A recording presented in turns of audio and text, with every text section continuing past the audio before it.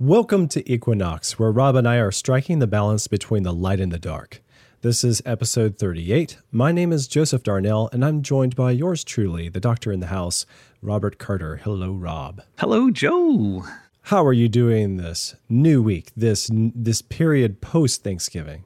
I'm doing well, but it feels like it's been forever since I've talked to you. It's been a week and 2 days. It has been. We didn't do it on Tuesday like normal. We now doing this on Thursday, and just feels like a giant gap those extra 2 days. Yeah, for a couple of reasons. One thing was, as I was recording 2 podcasts back to back on Mondays and Tuesdays, but also trying to crank out 2 other podcasts for my day job. That's hard. That are not on nightowl.fm, and it's all well and good. I love my shows, but I just kind of reached a point where it was like, I'm just kind of tired of the congestion between Monday, Tuesday, Wednesday. Yeah, that makes sense. So I asked if we could move it to Thursday.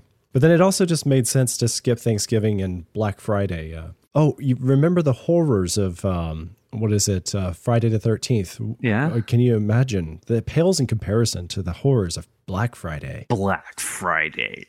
Yeah. Dun, dun, dun. Did you do any shopping? Oh, no. Did you do any Cyber Monday? No, I didn't. I thought about it, but I was like, nah. Okay. I have everything I need at the moment. Cool.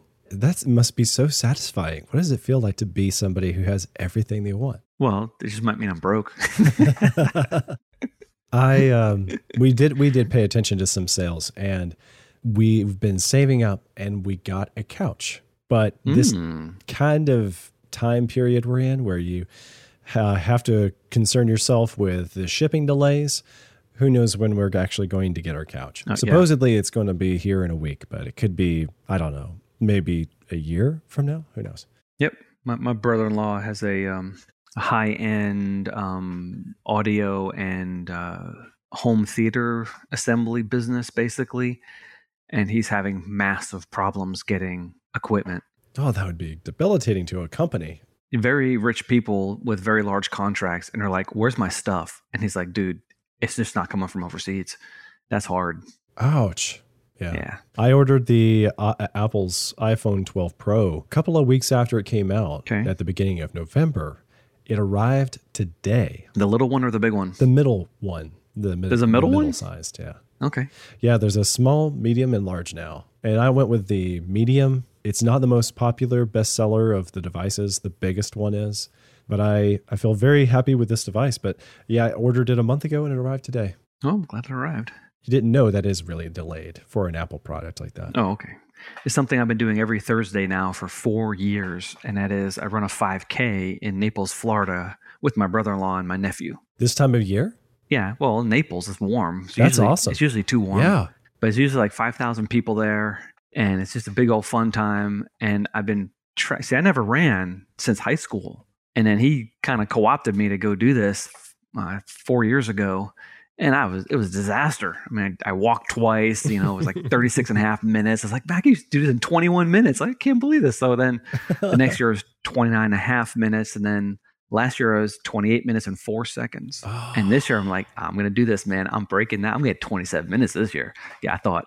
Yeah. But they didn't have it normal this year because of coronavirus. It was all a socially distanced 2 mile. So 5K is 3 miles. This is a 2 mile. And they called us up in groups and you had to wear a mask. And they stood us all 6 feet apart in 5 lanes separated by cones. And they said, go. And 5 people would run. And everyone would walk forward 6 feet.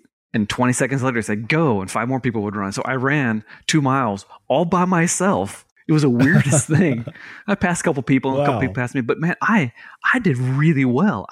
I did it in 16 minutes and 42 seconds or something like that. That's just over 8 minutes a mile, which, 52-year-old man. Congratulations. I mean, it's not the 5 minutes and 32 seconds I did in high school once. Yeah. But I can still run, man. Because a lot of people my age can't. Congratulations. And so I'm like, that's it. When I get home, I'm going to run a 5K and I'm going to blast my last year's time.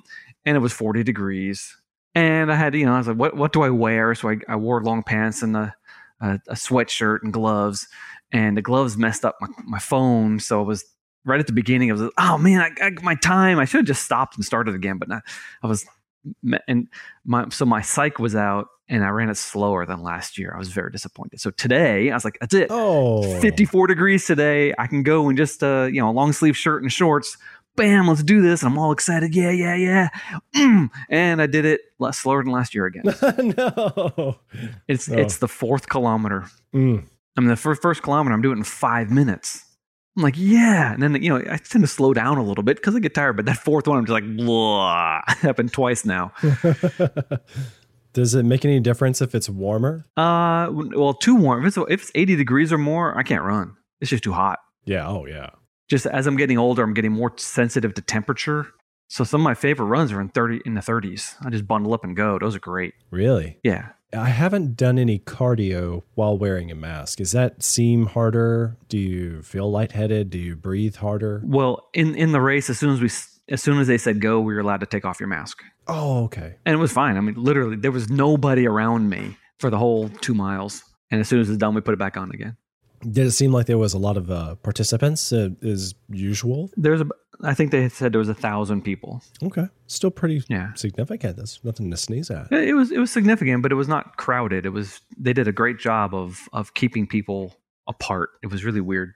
Well, good. Of course, it took me half an hour to get everyone started instead of just saying go once. This one time I was getting together for lunch with some friends in Atlanta at a breakfast shop, a diner. And it was in a part of town that they weren't familiar with and I wasn't familiar with. And we didn't know what was going on in Atlanta. So I found the diner, but there was a Peachtree City Marathon 5K something going on. So all the roads were roped off. There were police guidance everywhere. This wasn't 4th of July? It may have been, but it wasn't last year. It was maybe 2 or 3 years ago. Okay, early summer? Yeah. And I'd never been there when this kind of thing had happened. It's insane. Yeah. Peachtree Road Race. There's a lot of people. So I tried. I couldn't get a parking space. I could not find a route to the other side of the race. So I had to park on this side of the race. Yep. My friends made it to the restaurant because of where they were coming. And then I tried on foot to get through all the barriers. I got through one barrier after another to get to the other side. I just couldn't get to them, though. So that I walked on foot through this field that was packed with the people who had already raced. Okay. And there were thousands of them, all sweating up a storm. And the air was stagnant. It was the grossest. Good old Georgia, no wind, 100% humidity, summer day. Yeah, that's what it was. I did not get food. Instead, I got to smell Georgians. That's funny. It was sick. Sorry, that's really funny. Yeah. Well, now you had a very interesting work day. You did some new kind of article about the COVID-19. And you want to tell us about that? Well, we're getting a lot of questions, and I'm getting them on my Biblical Genetics Facebook page, and on MeWe now on Biblical Genetics. And we're getting people emailing us questions about the new vaccines coming out for coronavirus. And everyone's very afraid of them because of the new technology, and they're worried about genetic engineering. And a lot of people don't trust the government. A lot of people don't trust so-called big pharma. And so I said, we should write an article about this. And the boss said, yeah, we should. So I wrote a very long article. In fact, it's long enough that there's a table of contents with hyperlinks at the beginning of it. And then we sent it around to a couple of the CEOs of the company in different countries because we wanted other countries to weigh in. If they didn't like it, we could modify it. In fact, our CEO in our UK office helped a lot. He had a lot of caveats that I wasn't adding, and it made it much more robust and a lot more carefully worded. And basically, it probably bled through. I didn't say this, but I think this new vaccine technology is one of the coolest things I've ever heard, ever. I think it's brilliant. I honestly, I think it's going to be one of the safest things we've ever done. It's going to be fast. It's going to be inexpensive. And it doesn't require the use of aborted baby cells to grow. I'm familiar with the old school approach to vaccines. What is the innovation? The innovation is you don't use any virus at all.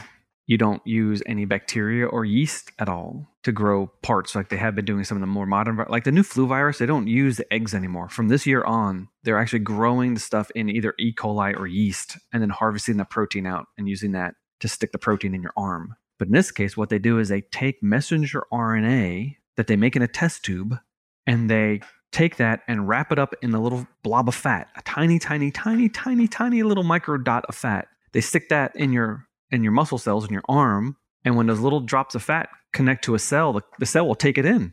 But they also take in the messenger RNA, which then will start making proteins. And as soon as your body starts making foreign proteins, your immune system goes, what is this? They see the protein, they start making antibodies, and they destroy that little cell. Oh, interesting. Same thing that happens in a normal viral infection. As soon as your body starts producing starts producing viruses and proteins for viruses and RNAs for viruses, your body says, and it kills the cells that are infected. That's actually how we stop an infection, by obliterating the infected cells. Cool, huh? Oh, it's fascinating. Yeah, but in this case, it's only a little bit of RNA. And it seems to, because they've injected this now in like 50,000 people. There's 2 big trials going on, and half of the people are getting nothing or a saline solution. Half the people are getting the real thing. But when you combine the 2 trials together, it's like 50,000 people have been given this vaccine. And it looks like it's giving us a very strong antibody response, which is great because COVID-19 doesn't necessarily give a strong antibody response, which is why some people are catching it twice. Same reason why, if a lot of people get a cold every 6 months or once a year. I hardly ever get colds, but a lot of people, they'll get colds regularly. Well, very often it's the same exact cold you got the last time or a year ago or 2 years ago. Your body just forgot. Right. That whole idea of lifelong immunity, that's actually an urban myth. It's not true. Immunity wanes over time. And especially with coronaviruses, they're notorious for not giving a proper immune response. So the idea of herd immunity might not ever happen if people don't generate a proper antibody response. They just might catch it again. And so this vaccine seems to be safe, and it seems to be ethical, and it seems to have a nice, good response. So I'm really looking forward to the future, because it also means that, let's say Ebola hits the world. Well, we've already have an Ebola vaccine, but say something like Ebola, which, kills 50% of the people it infects or something like that. Within a week, we can make a vaccine, literally. Right. Wow. And then safety testing, like this vaccine right now, the coronavirus vaccines, they had them ready in March. Interesting. And they've been doing safety testing ever since March. So with the 50,000 people, they've been since March. Okay. No. That's just since like September or October. Oh, okay. So then other tests. The phase 3 trials are right now. They're in phase 3 trials. And so far, everything is looking really good. And you don't need mercury. All right. Everyone's worried about mercury in vaccines. You don't need aluminum. They should be safer as long as they don't genetically engineer people, which probably is not going to happen. Another worry is that we're going to have, what's that called? Autoimmune diseases. Oh, right. Like lupus and things like that. They're worried that that'll trigger something in the immune system where the immune system starts attacking the body. Now, I'm not worried about this, because if that were true, it would happen a lot more often, because we get virus infections all the time. Even viruses we're immune against, when we get someone comes up with the flu that you've already had, you're not going to get the flu again, right? Oh, no, you will. Absolutely, you will. That flu virus will get into your body. It will start reproducing, but your body will kill it very quickly. And so the same thing here. If you have an immunity to the coronavirus, why would that set up a major problem when we already get these things in that natural world all the time anyway? And most people don't collapse and die from some autoimmune disease every time they get a virus. Just saying.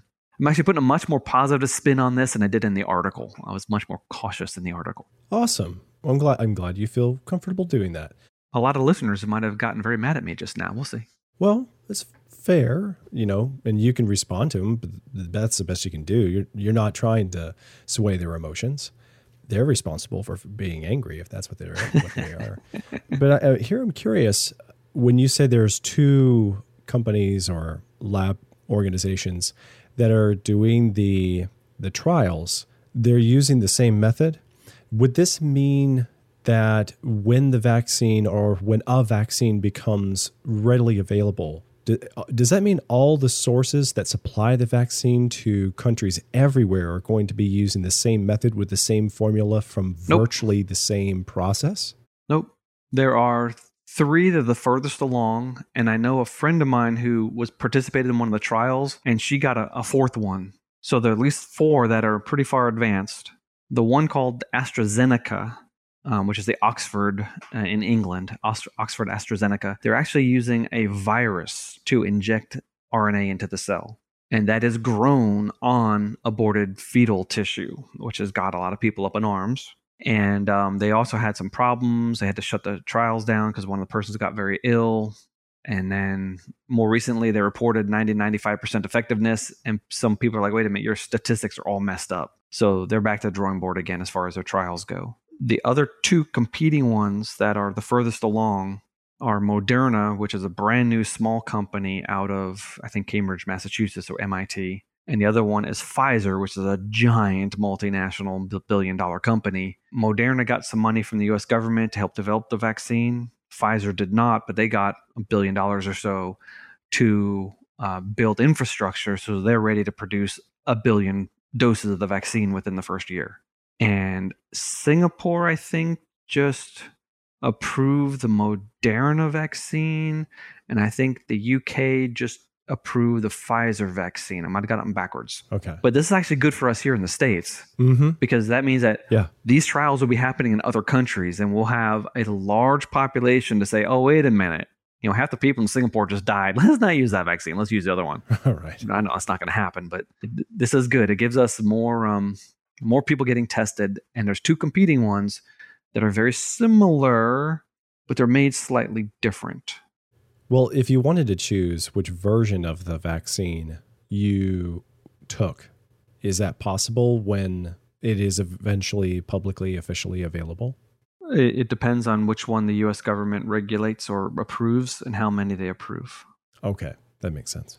Yeah. I mean, right now there's different flu vaccines. You got the trivalent and the quadrivalent. There's at least 2 or 3 different flu vaccines circulating now. It's always been true, but they just got rid of the egg-based one. And so in the past, there was actually probably 3 different ones, maybe 4. Now there's 2 or 3. So you just got to ask the doctor which one you're going to get. I got a lot of very positive comments and a lot of very negative comments, very few that are in between. A lot of people just thanked CMI for an even-handed approach, for being polite to the detractors, and for laying all the cards out on the table. Here's the pros and the cons, the good and the bad. And I like that approach because it helps people make a rational decision. If you only focus on the bad or you only focus on the good, you're not actually educating yourself. You're not actually making an educated and informed decision if you're only getting half the picture. Sure. And so that's what I tried to do. I tried to lay it all out like that, and I got a lot of comments. And then there are people who are just, the first comment I got on my Facebook thing was that red, fiery, frowny face thing, the angry face, and then all caps, I'm not going to take this. It's like, dude. One of the things I really like about our conversation here in Equinox, which, by the way, is one of the highlights of my week. Mine too. I'm always really looking forward to the hour I get to spend with you talking about cool stuff. But this is a kind of education that everyone needs in order to have a good rounded understanding of the way the world works and how it works. And it's not dogmatic, and we laugh our ways through the stuff we don't know, but it's also really fun to explore life. And there are so many people, and literally there are so many people, especially recently because of the rise of social media, that don't trust anything, and they reject too much. They actually reject operational experimental science, and that's not where we want to go. Let's move on to the main subject. Yeah, I'm looking forward to this one. You wanted to go back to the beginning, the dawn of time and the universe. Material, space, matter, the whole ball of wax. I sure did. But also the episode where we talked about the one force that rules them all in our modern society, the law of induction. The fact that the electric field and the magnetic field are coupled. Well, then that sounds like a great place to do a little bit of review to tie it in and segue into the universe. All right. Yeah. The cutting edge of the universe. It just so happens that there are a lot of numbers in the universe that are just numbers, like the strength of magnetic field. You know what that depends upon? Itself. It's not like you can say this plus this equals gravity or this plus this equals electricity. These are just fundamental constants, and there's a number. There's no reason for that number existing. It just exists at that scale. It's just one of those things. You just got to take it on faith that that's the way it is. Well, scientists realized decades ago that if you tweak these just a little bit, the universe can't exist. And it's a massive problem. What would be an example of tweaking it a little bit? All right. Well, imagine that if you change the force of gravity just a little. Let's make the gravity just a little bit weaker. What would happen to the sun? Well, it would expand. There'd be less gravitational force. See, I was thinking about all the I'm thinking about all the things orbiting the sun, and I was thinking, all that too. I guess we would all drift. Yeah. Things are starting getting cold around here. But larger suns tend to be more red. They produce more heat and less visible light. Photosynthesis would be impossible. In fact, we'd have to be further away from the sun, and the sun would throw out more solar flares and be less stable. What happens if you increase gravitational force just a little bit? The sun would contract and become more blue. A little bit more than that, the sun becomes a black hole. We're sitting on the edge of a knife, and that's the title of the episode, The Cutting Edge of the Universe. And it's not just one knife blade. It's multiple knife blades. Or if it's one knife blade, it just gets thinner and thinner and thinner. And it terrifies cosmologists because we're not supposed to be... But why should it bother cosmologists? Because we're not supposed to be in a special place. The universe should be easy to explain. Life should be easy to explain. We can't be special. That violates everything.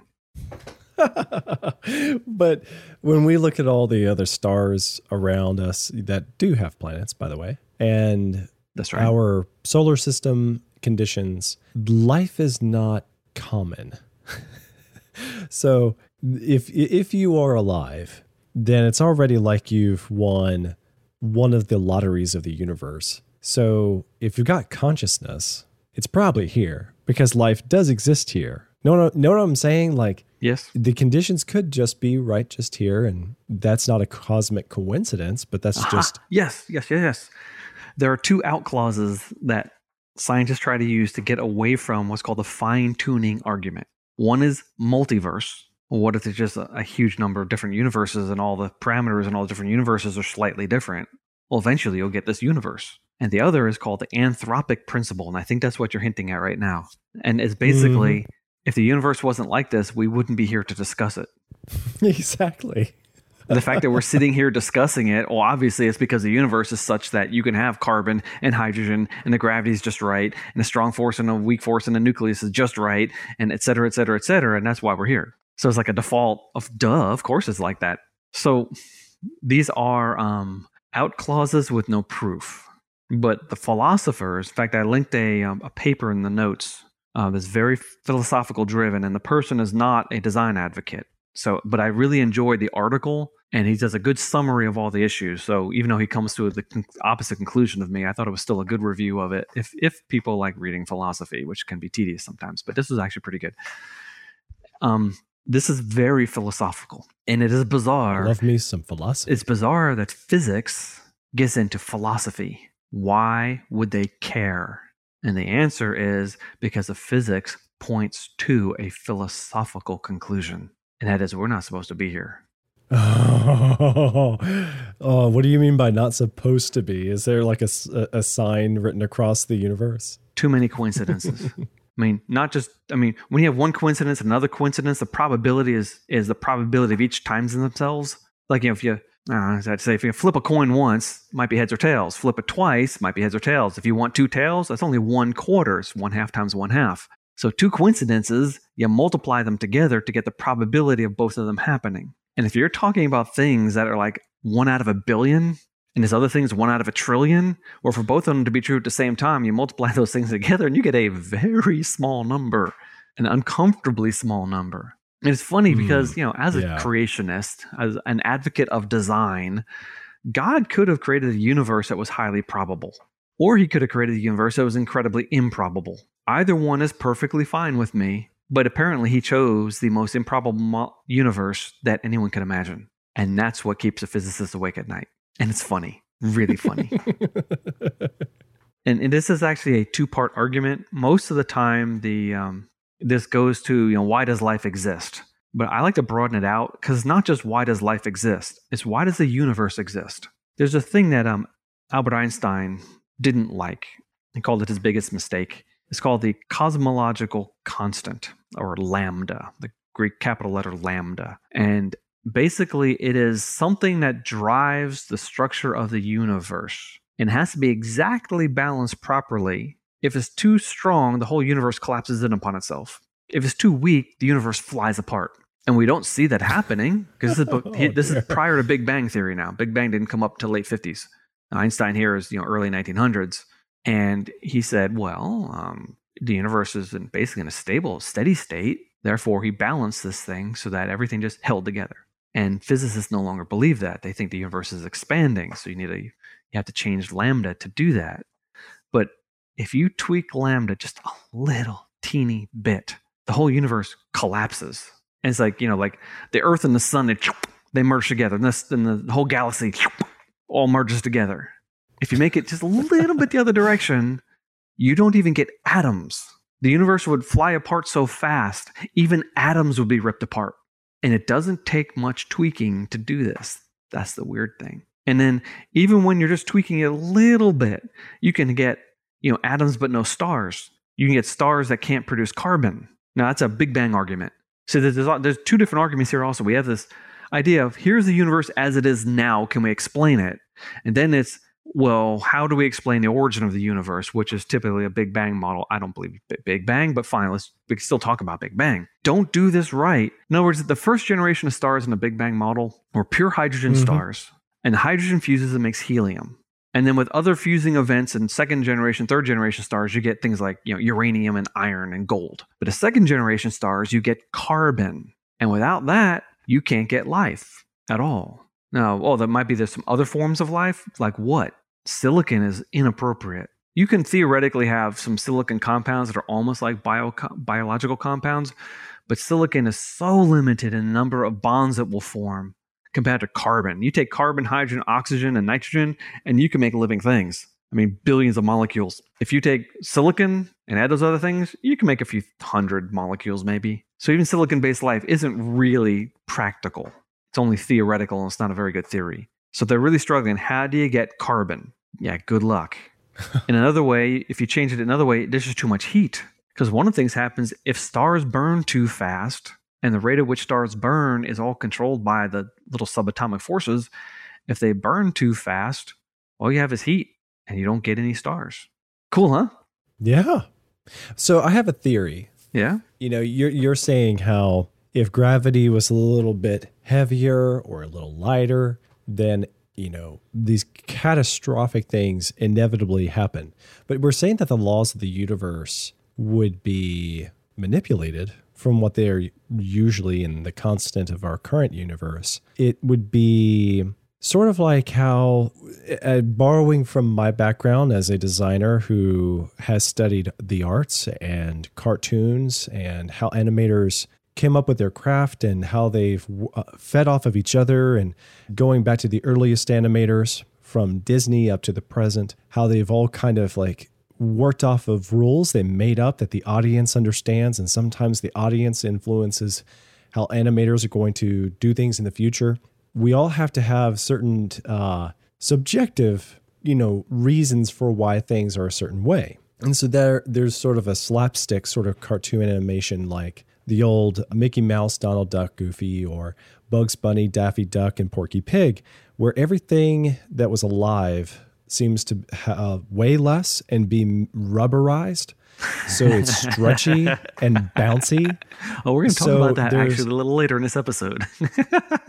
Okay. So everything is a little bit elastic, and everything is a little bit impervious to the elements. So the cold feels cold, but won't kill you. Yes. If you even freeze, you just have to thaw out. But set yourself on a fire, then you'll melt the ice cube around Daffy Duck, and then he'll be revived. If he burns, all he's got to do is jump up and down a little bit till his feet stop smoking. So there's sort of like this bizarre quality of, yes, well, if the laws of nature are different, yes, they're not just going to be different in one detail, they're going to be different in all details, so that it's conforming to its own logic. Joe, this is brilliant. What a great analogy for discussing Planck's constant. Great. All right, Planck is a famous physicist, and his number, Planck's constant, is a very small number. It's 6 times 10 to the negative 34. When you get to scale smaller than that, wow, yeah, that's when you get into the weird physics of the subatomic world. Yeah, okay. At scales larger than that, you have normal matter. So remember the episode we did about quarks and how weird everything was? You're talking about things within the Planck constant, within smaller than the Planck constant. And so just everything is very strange. Well, what if you change Planck's constant? It wouldn't take too much changing, but for, you're trying to dribble a basketball and the basketball goes through the floor. Or you're trying to bowl and the bowling ball becomes a rolling pin of 10 bowling balls that are neither bowling ball nor are they one thing, and they kind of mush into and absorb into the bowling pins at the end of the alley. Yeah. That's a very cartoon world. I love that analogy. That is actually brilliant. I'm going to be using this in my discussions of Planck's constant. I might talk about it once more in my whole life, but I'm definitely going to use this. Yeah. So if the Planck length changes, the universe can't exist as we know it. Atoms would fuse together. Things might magically, in fact, that's funny. It's almost like the world of magic. That's what magic is. They're actually fiddling with the Planck's constant. Oh, Joe, we just explained magic. Awesome.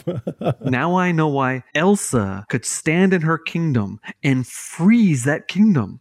I mean, the amount of heat she absorbed is equal to, like 2,000 Hiroshima atomic bombs had to channel through her little body. Well, she wasn't going through her body. She was adjusting the Planck length in the kingdom.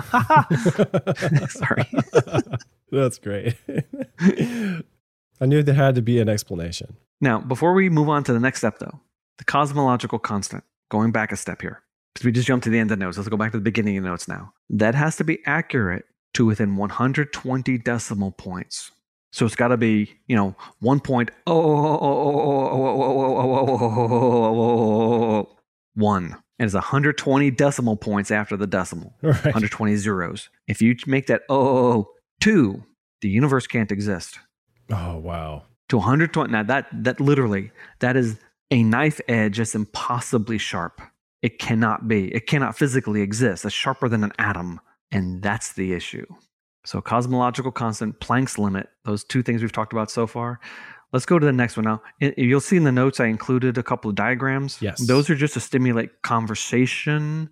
And we can't say in this diagram here because no one's going to know what we're talking about. But hey, listeners, there'll be a link in the show notes for an article by Jonathan Sarfati where he reviewed a book by two physicists that discuss these things. And these diagrams are listed from there and they'll be in that article. So you just click on there and you go see what we're talking about if you want to follow us up a little bit. And I'd recommend it because it is amazingly fun. All right, Joe, I don't mean to put you on the spot. Mm-hmm. Do you remember from prior discussions what the 4 fundamental forces in the universe are? Not off the top of my head. Now, ignoring the most recently discovered one, the 5th fundamental force is duct tape. But we're going to skip over that one.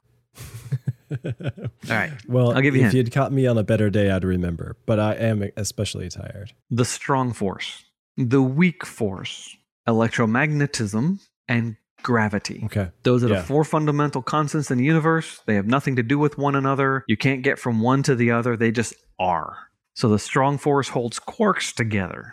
That makes protons. Actually holds protons together to make a nucleus. So therefore, it controls alpha decay, a form of radioactive decay from the nucleus. You change that strong force a little bit, and either your nuclei are going to fuse together or fly apart. Mm-hmm. Change it a little bit more, you can't even get protons. How do you have atoms without protons? That would be pretty difficult. Oh, it'd be impossible. One of the things that weak force does, it controls gamma radiation. So change it a little bit, and all of a sudden, the universe is full of life-sterilizing gamma rays that wouldn't just come out of radioactive elements. They'd be coming out of carbon and oxygen and hydrogen, and it'd be sterilizing. There would be no life. So these things are important, very important. Yeah, right, of course. We appreciate all of the forces of the fundamentals. Well, I'm glad you appreciate them. Yes. So the strong force in the nucleus, it bonds things together. If you make it a little bit weaker, you can't get deuterium, which, if you remember, is an isotope of hydrogen. It's hydrogen with a neutron. That is a precursor to forming helium inside our sun. So the fusion reaction inside the sun requires this step. Well, if you can't get that, you have no fusion. You have no stars. All the stars go dark. The electromagnetic force is what bonds the electron to the nucleus. So negative charge, positive charge, they attract each other. You change that just a little bit, and you don't get protons. You don't get nuclei. All the atoms just basically fly apart. That means you don't get stars. You don't get galaxies. You don't have an Earth. You can't have a body. The universe literally ceases to exist. It just becomes a sludge of subatomic particles. And if you take one plus the other, so the strong force has to be just as it is, and the electromagnetic force has to be just as it is, and you multiply those two things together, the universe, again, for another totally different reason, has nothing to do with the other two, totally different reason, is sitting on the edge of a knife. Okay. This knife has many edges. Yes. And when you start multiplying these things together, and we'll get to that in a second, I'm only going to compare three things. Okay, well, I'm talking about now. I'm going to compare it now. Remember when we talked about quarks and electrons episodes ago? And I said these are the three fundamental particles of the universe. Yes. From these three things, you can make everything else. But you can't break these down. So the down quark, the up quark, and the electron. If you look at how sensitive atoms are to the masses of these three things, and you start multiplying those probabilities together, and you put on a diagram, like a 3D diagram on a piece of paper, and you say, okay, here's the mass of one, here's the mass of the other for the X and the Y, and the Z-axis is the mass of the other. And you say, okay, here's what these have to be, and in this little region in the middle, that's where everything is perfectly balanced, and we get the universe as we know it. Well, if you wanted to see that with the naked eye, you would need a piece of paper 10 light years tall. And you can see pretty small things, right? Yeah. But that little dot that you would see on a 10 light year tall piece of paper, that little dot is a probability of the universe existing as it exists. Now, if you change any of that, you get no universe. So this is the fine-tuning problem, and this is why physicists have gone to the multiverse theory, which cannot be disproven. But it also doesn't seem to really answer anything. It's blind stab in the dark, right? Yeah, why would the fundamental constants of the universe be different in different universes? Who says? And if that's true, how come all the constants in this universe are all the same? Because if it can vary from one universe to the other, why can't it vary within one universe? And if that's true, you can't know how old the universe is. You can't know how big the universe is. You can't know the speed of light. We might be living in a very odd little bubble that only encompasses our solar system, or maybe our galaxy. I thought of a problem about the multiverse theory a while ago. Okay. That what if you were in a universe where one of the laws of your universe was that all universes were exactly like yours, almost like a mirror. It just breaks down. That rule's not allowed, Joe. You can't. That's not one of the rules of the game here. Breaking the multiverse rule. But you see what I mean? Like, it sounds like a really fantastic idea until there's one rule in one universe that contradicts rules of like the utmost rules of the universes. That's funny. That's funny.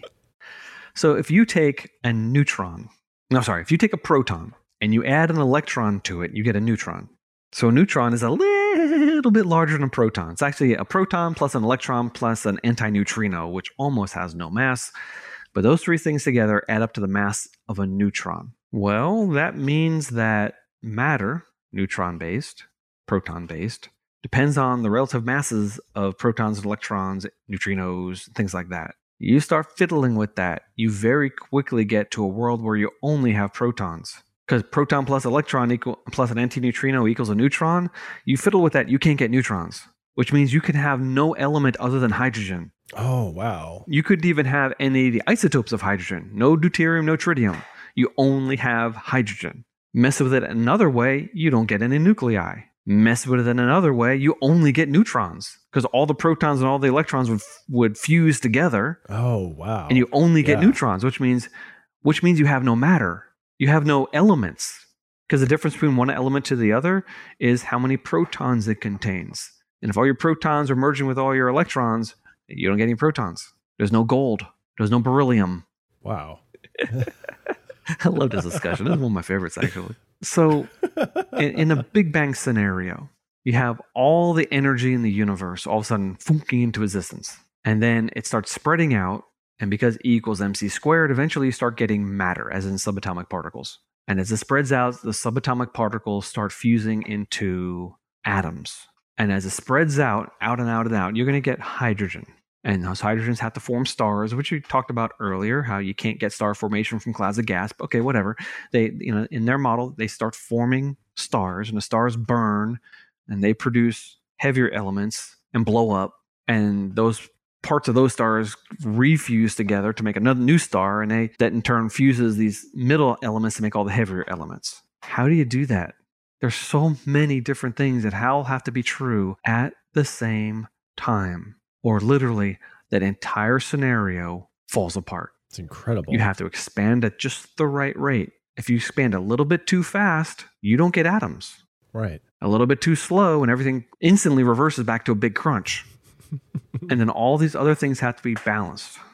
So what we were saying is, with the multiverse theory, there's going to be countless examples where these laws were just a little bit off. Yeah. So there's infinite numbers of them where everything just scattered, and then others where they just imploded into one great big clump. Yeah. That's the only way to make sense of it. This is one of the things about science fiction, whenever they hop from universe to universe, that always seems too convenient in and of itself, because what is to happen when your spaceship hops into a universe where all the matter drifts apart? Well, now you just killed yourself. Or all the matter is antimatter. Oh, yes. I didn't mean to blow up that universe. I just blew it up. Yes. Do you remember, 5-10 years ago, when they discovered the God particle? Yeah, I remember that reaching the news. I was wondering if you were going to bring that up. Yes, because this is one of the biggest fine-tuning problems that there is. It's called the Higgs boson. This is something that was predicted years ago, and they had all these parts of all these different atoms, and it's called the basically particle theory. That all the different particles of all the subatomic parts of all the different atoms, and they said, okay, we have quarks, and we have mesons and leptons, we got neutrons and protons and electrons and all these other things, all these combinations of things. And they said, there's something missing. There's one thing we need. And we're going to call it the Higgs boson. Sure. And we're going to build $1 billion, larger than Switzerland atom smasher. I don't know if it's larger than Switzerland, but it's huge. And we're going to find this thing. And they did. And it fulfilled their predictions. And everyone was very bummed. They wanted to find something weird, because any new physicist, he wants to work on a new problem. He wants to discover something no one's ever seen before. They don't want to basically confirm some 50-year-old prophecy. Well, whatever. And yet they also wanted to run away from this. It was terrifying to them because of the fine tuning. Now, there is a friend of mine. Her name is Mary Beth de Repentigny. Hard to say her last name, but I've tried. She knows physics, and I have seen her lecture twice, and I still don't quite understand it. And I know she's written an article that I've just refreshed. In fact, that'll be in the show notes also. It's a good article, but I don't quite understand it. This is a little bit beyond my brain, but I want to understand it. Sure. Because the summary from what she said is the Higgs boson has to be accurate to within 17 decimal points, or the universe can't exist. Oh. Now, Wow. It's weird enough that the things that have mass, they get their mass from the Higgs boson. Don't ask me why. I don't understand why. But it's a total mystery, a total riddle why something interacting with the Higgs has this mass, but something else has more mass or less mass. There's no reason for this. It just is. So that's weird enough. But it's not just to within 17 decimal points. It's like basically they said, okay, it's between here and here. But it's not in the middle. It's on the edge to 17 decimal points. So if it was 0.000000000000001 lighter, the universe wouldn't exist. Oh. It could have been on the other end. It could have been billions of fold more heavy, and they would have been perfectly happy. But it's not. It's in the most uncomfortable position that there could possibly be for a physicist. It's too perfect. So not only is the universe on the edge of a knife, it's like God stood two knives edge to edge on top of each other and balanced them. Wow. But these knives are sharper than atoms are sharp, and they still balance. And that is the mystery of the fine-tuning of the universe. Sure is. There are other fine-tuning arguments that have to do with life here on Earth. They're not like universe scale, but tons and tons and tons of them. The Earth has to be just far enough away from the sun so it's not too hot, not too cold, right? It's in the Goldilocks zone we talked about a couple episodes ago. Yeah, as you were describing the universe conditions, it reminded me of those, the planet's conditions. And the sun has to be just the right type of star. Not too hot, not too cold, very stable. Just the right amount of heat, just the right amount of gravity. The Earth has to have a certain mass. If it's too big, you're not going to get biological life. You can't get giraffes and elephants on Jupiter. And it can't be too small because then all the volatile atmospheric gases fly away, which is why there's no atmosphere on Mars. Gravity is not strong enough to hold in gases. And yet the gravity can't be too strong. And there can't be, one reason is that there'd be too much moisture in the air, and the air would become opaque, and then you'll get photosynthesis. Without photosynthesis, you don't get life on this Earth. And there has to be carbon, because carbon is the wonder chemical. It is the thing that allows life to exist. And there has to be water. I mean, life and water are inextricably linked together. You cannot get life without water. And it has to be liquid water. And water is one of the most bizarre substances because the frozen form is not heavier than the liquid form. And the frozen form floats, which is why you can have life under the Arctic ice cap. Lots of life because solid water floats. And it's on and on and on and on. And there's so many elements that are toxic to life. Well, they're locked away in the crust. They're not floating around freely. There's no volcanoes spewing out these things, or we would be dead. Right. And so there's a lot of fine-tuning parameters necessary for life. And we're looking around the universe saying, man, the universe is hostile to life. There's literally only one place in the universe we've ever been able to see where life is possible, and that's right here on planet Earth. Not just possible, but for the most part, compared to the rest of the universe, it's pretty convenient. It's pretty good. How so? As a way of analogy, there's, the running meme going around that 2020 is the worst year ever. And then, what you could quip is, says the person who lives today that never had to live in another age of history. Yeah. Because, we have trying circumstances. Yeah, Black Death. Yeah. Plague of Justinian, Mongol hordes. Right. There's been some rough times of history. Just take away all the technology we have. People that lived in the first century, they never had a cup of coffee. They never had modern medicine. They never could listen to the orchestra. They never used a key to open or unlock a door. They never had automated door. They didn't have manufactured clothing. They didn't have transportation like we do. If you did, you had to clean up after your transportation. Oh, their world wasn't clean up after your transportation. That's funny. That was one of the giant health crises, whatever, of New York City at the end of the 1800s. Yeah. They were literally calculating how long it would be before they're buried in horse dung. Oh, wow. And it was a massive problem and getting worse as the population grew. And what are they going to do? Well, Henry Ford invented the car and saved us all from being smothered by horse poop. So I would say that the constants are inexplicably in our favor. Yeah. I just realized this is like the Hunger Games. The odds are in our favor, though. Oh. That's odd. Well, thank you, Rob. You're welcome. That is a puzzling, awesome subject. Thank you, everybody, for joining us on our quest. If you want to find this episode's interesting show notes, you head over to nightowl.fm/equinox/38. If there's any way that you found this episode interesting, please consider sharing it with a friend or a family member. You should also check out Rob's Biblical Genetics, which is Rob's other exciting project. Biblical Genetics is also available on Facebook and YouTube, where you can watch the videos and join the discussions in the comments. And if you want to find me, I'm at JCS Darnell on Twitter, or take a listen to my other podcast, Hi-Fi, which is available on nightowl.fm/hi-fi. Until next time, goodbye, Rob. Goodbye, Joe. You have been listening to Equinox.